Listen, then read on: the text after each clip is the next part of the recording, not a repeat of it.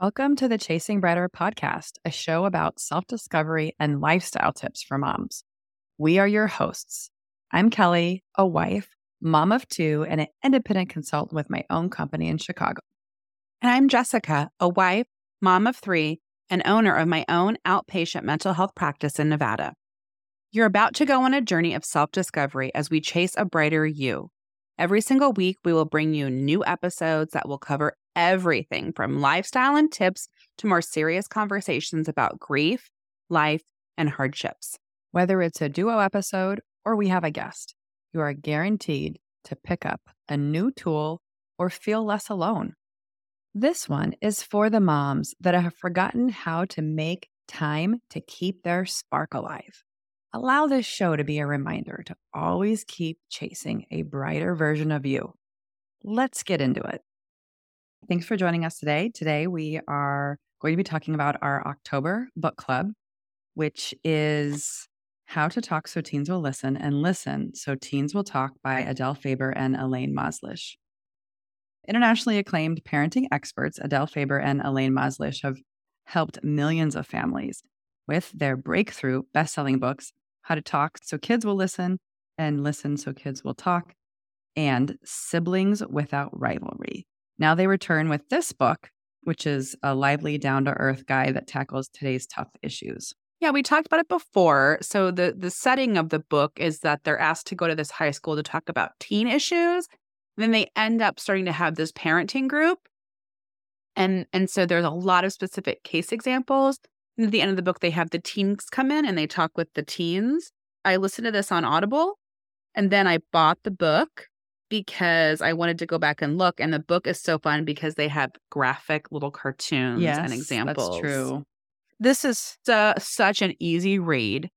It really just highlights what our experts have been telling us, which is connection is the key with your kids. Both of the parenting experts that we had, Alex Linderman and Braxton Storm, talked about that when we have these reactions and extreme reactions with our kids, that's our baggage, right? That's our stuff. And so if you are taking care of yourself, you can be more clear-headed and not reactionary when it comes to these issues with your teens, right? And I think I want to give a real life example, and then you tell me your thoughts. And tell me if I gave this as an example already, but we have a puppy and Gabby takes him in her room at night. And the other night, Jess and I went a Knights game and Dominic needs his sleep. He came home from practice at like 9:30 and Gabby was like, I need you to watch Scout while I take a shower. Well, Gabby does not take a quick shower. So Dominic in the morning was like, Mom, I'm so tired. I did not go to bed until 11:30 because Gabby made me watch Scout. So old Jessica would be like, well, this is inappropriate. I need to talk to her. Why would she do that to you? She's in charge of Scout.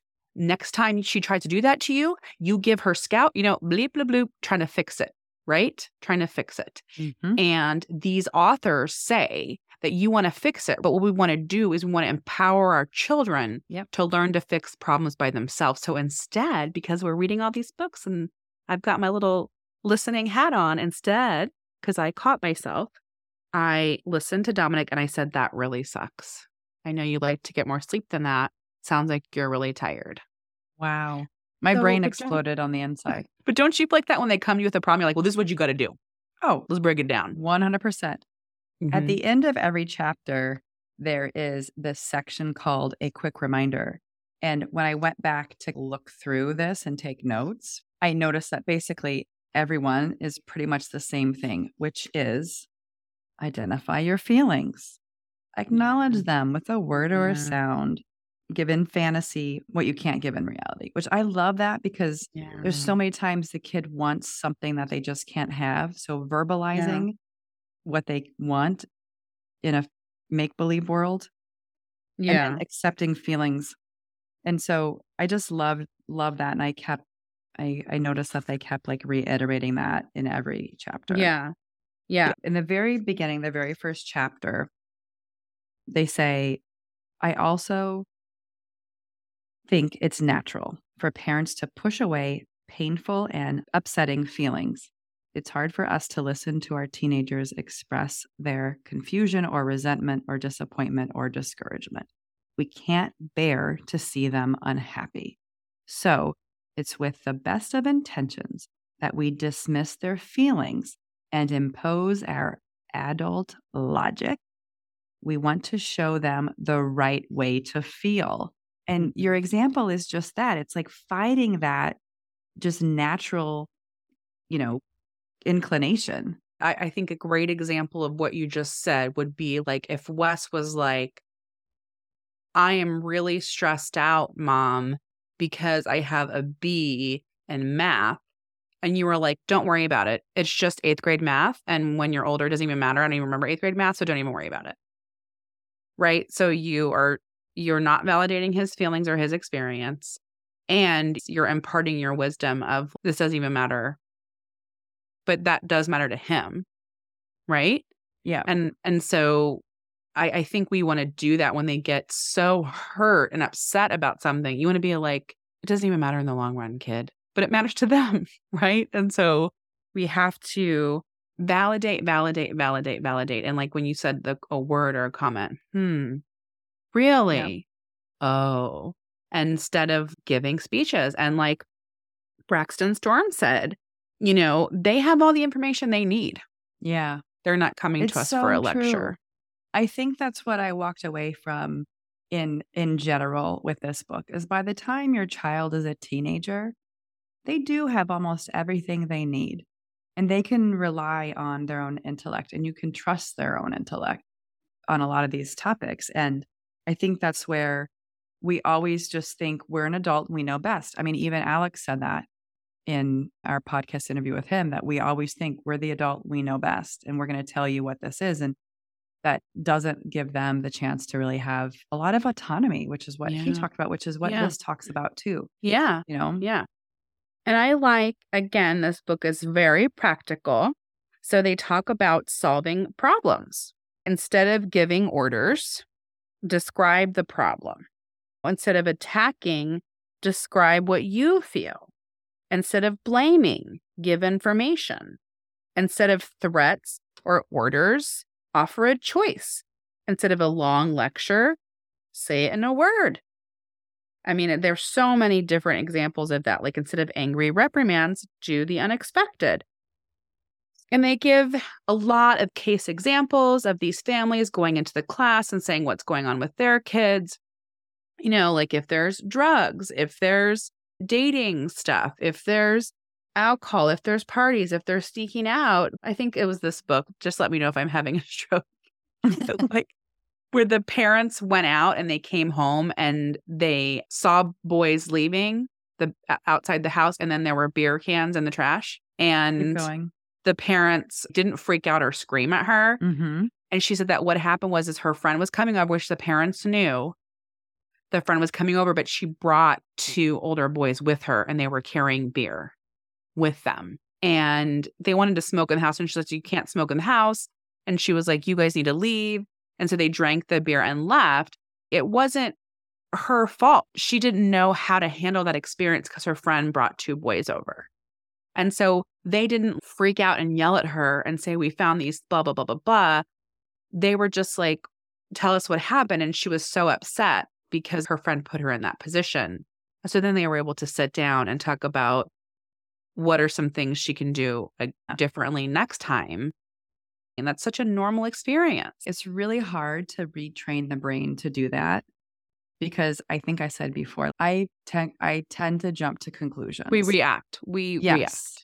Very much so.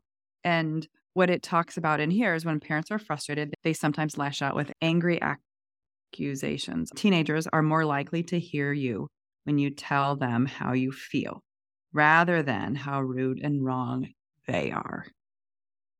And so just really, again, going back to the other parenting discussions we've had where it's connecting, it's talking about feelings. It's not telling them how to do something. I think it's so complicated. And as you and our listeners know, I have multiple personalities. And so when Jessica's healthy and had good sleep and taking care of herself, I can sit with it and I can hear it and I can listen. I can be in the moment because I am trained in crisis intervention. I am a therapist. I do have these skills somewhere.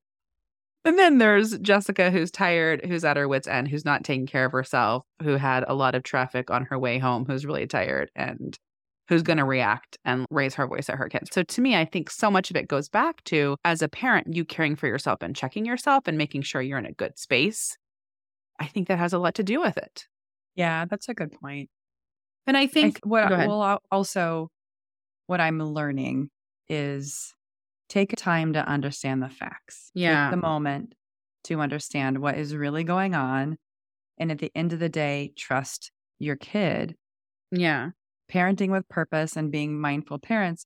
We all know our kids. We love our kids. We've raised our kids to be the way we want them to be. And sure, we're not perfect. They're not perfect, but they're at a point when they're 13, 14 that they've got probably a pretty good head on their shoulders. Yeah. And trusting them. Yeah. Also, okay, so you lose your mind. You don't handle it well. It goes back to Braxton Storm, where he said, make amends. And they talk about in this book, they talk about show how to make amends. That's not just saying I'm sorry and walking out. So I want to give this case example where the kid starts soccer and said, oh yeah, I'm all done. I got all my homework done. He's in this intense soccer program. And then the dad finds out he has all these missing assignments. And so it says, state your expectations. Jeff, I expect you to rethink your priorities. Schoolwork comes before soccer. I also expect that if I ask you about your homework, I will get an honest answer. Show how to make amends. Jeff, all of your missing assignments need to be made up. He says, but that will take forever. He said, you may have to give up a few weekends. But what if there's a soccer game? Offer a choice. Even then, as I see it, Jeff, there are two choices. One, you give up soccer until you're all caught up and the kid's like, I'm not quitting soccer. Or two, you figure out a way to fit in both homework and soccer. I know you can do it. And then it says, take action. So I like those examples of give a choice. These are instead of being like, this is what you're going to do. You're going to get up in your room right now and you're not leaving until you have all those assignments done. It's like, these are my expectations. And you have not met those expectations. So what are we going to do? Right? What do you think? And they have in here too, when you work it out together, invite your teen to give their point of view and invite them to brainstorm with you. Yeah. And then you each decide which you would do, like which you would agree on. And then you put an action sheet right on a sheet of paper. Like they lied to you. They said their homework was done and it wasn't done. And so what is the consequence for lying? And you write down, lose your phone for 1 week. And they write down, go to bed early. And then they, write down, I owe you $5. I don't know, whatever it is. And then you choose together. And honestly, I have found that my children are way more strict than I am. What do you think we should bet? You should take my phone away for 5 months and I'll live in the basement. Like, oh, I was just thinking that you do the dishes. So I like that. I like that a lot. And so again, I love the cartoons. I love the case examples and then break down step by step. The other thing that was interesting about this book was this was written in 2005. We're talking about social media, texting. But everything is so applicable. Yeah, 100%. All of these things are still so applicable. And I absolutely loved toward the end of the book, they have a conversation with the kids. They bring the kids in and they ask the kids questions. And honestly, I feel as a parent, that chapter, which is chapter 5 called Meeting the Kids. Yeah. Every parent who is a teenager should read these pages because it asks, what do you think people mean when they make a comment like, oh, he's a teenager?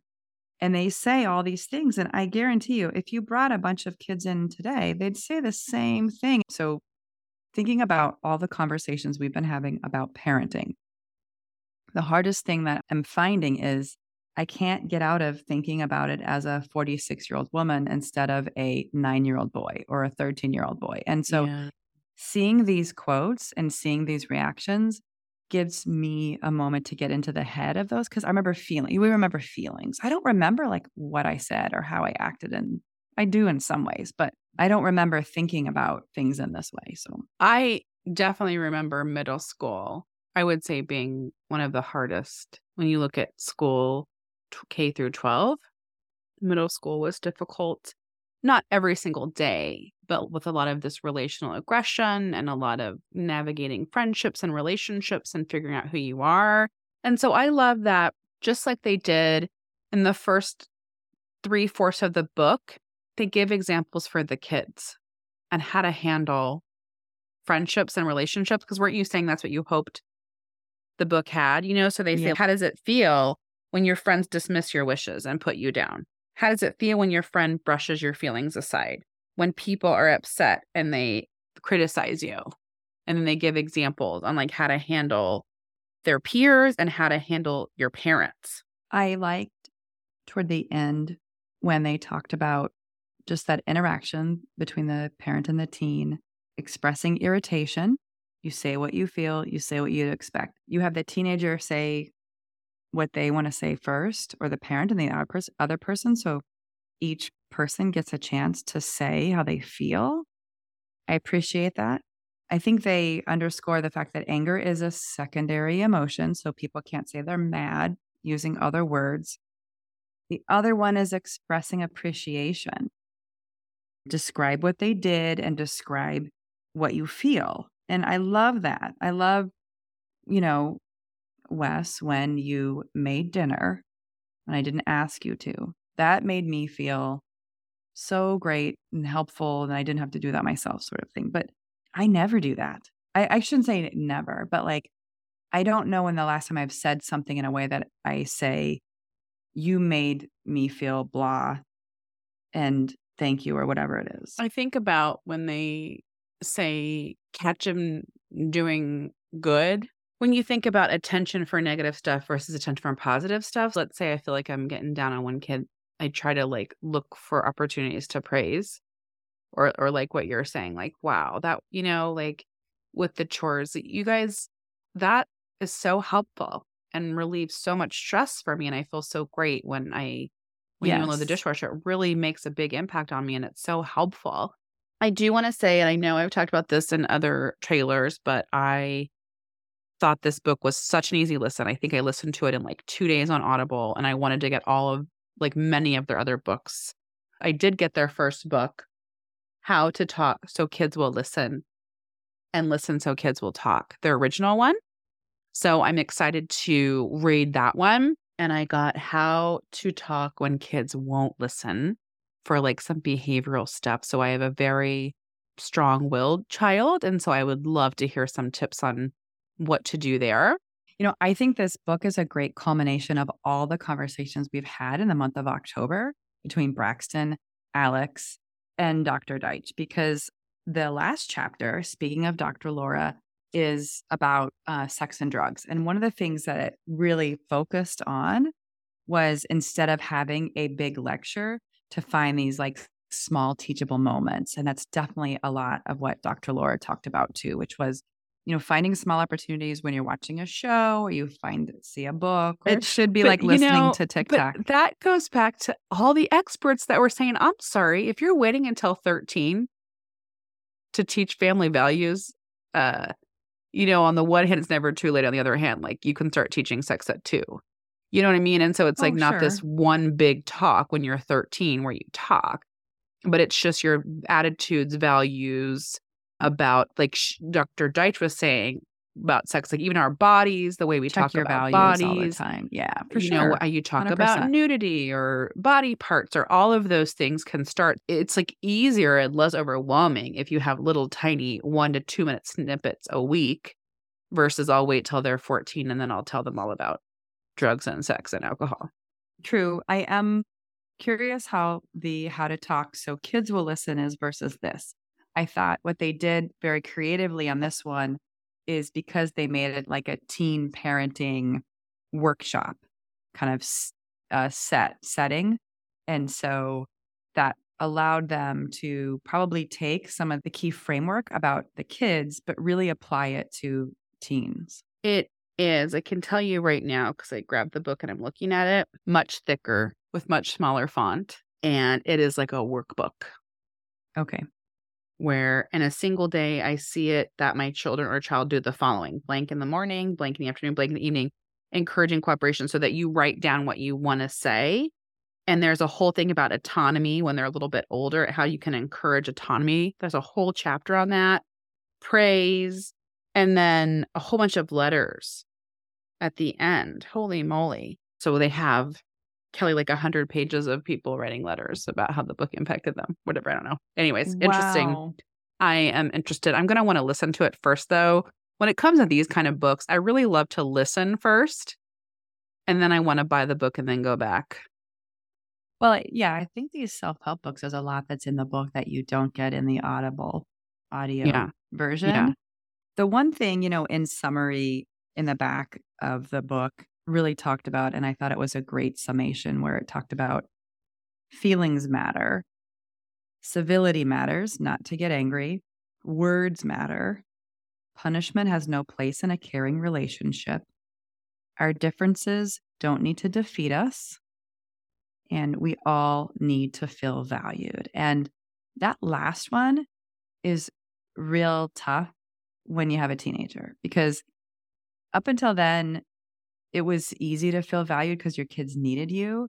And I find more and more that that is one where I need to feel valued just as much as my child, right? And so that's the conversation I think I even frequently have with Wes, was it's like, hey, by the way, you hurt my feelings too.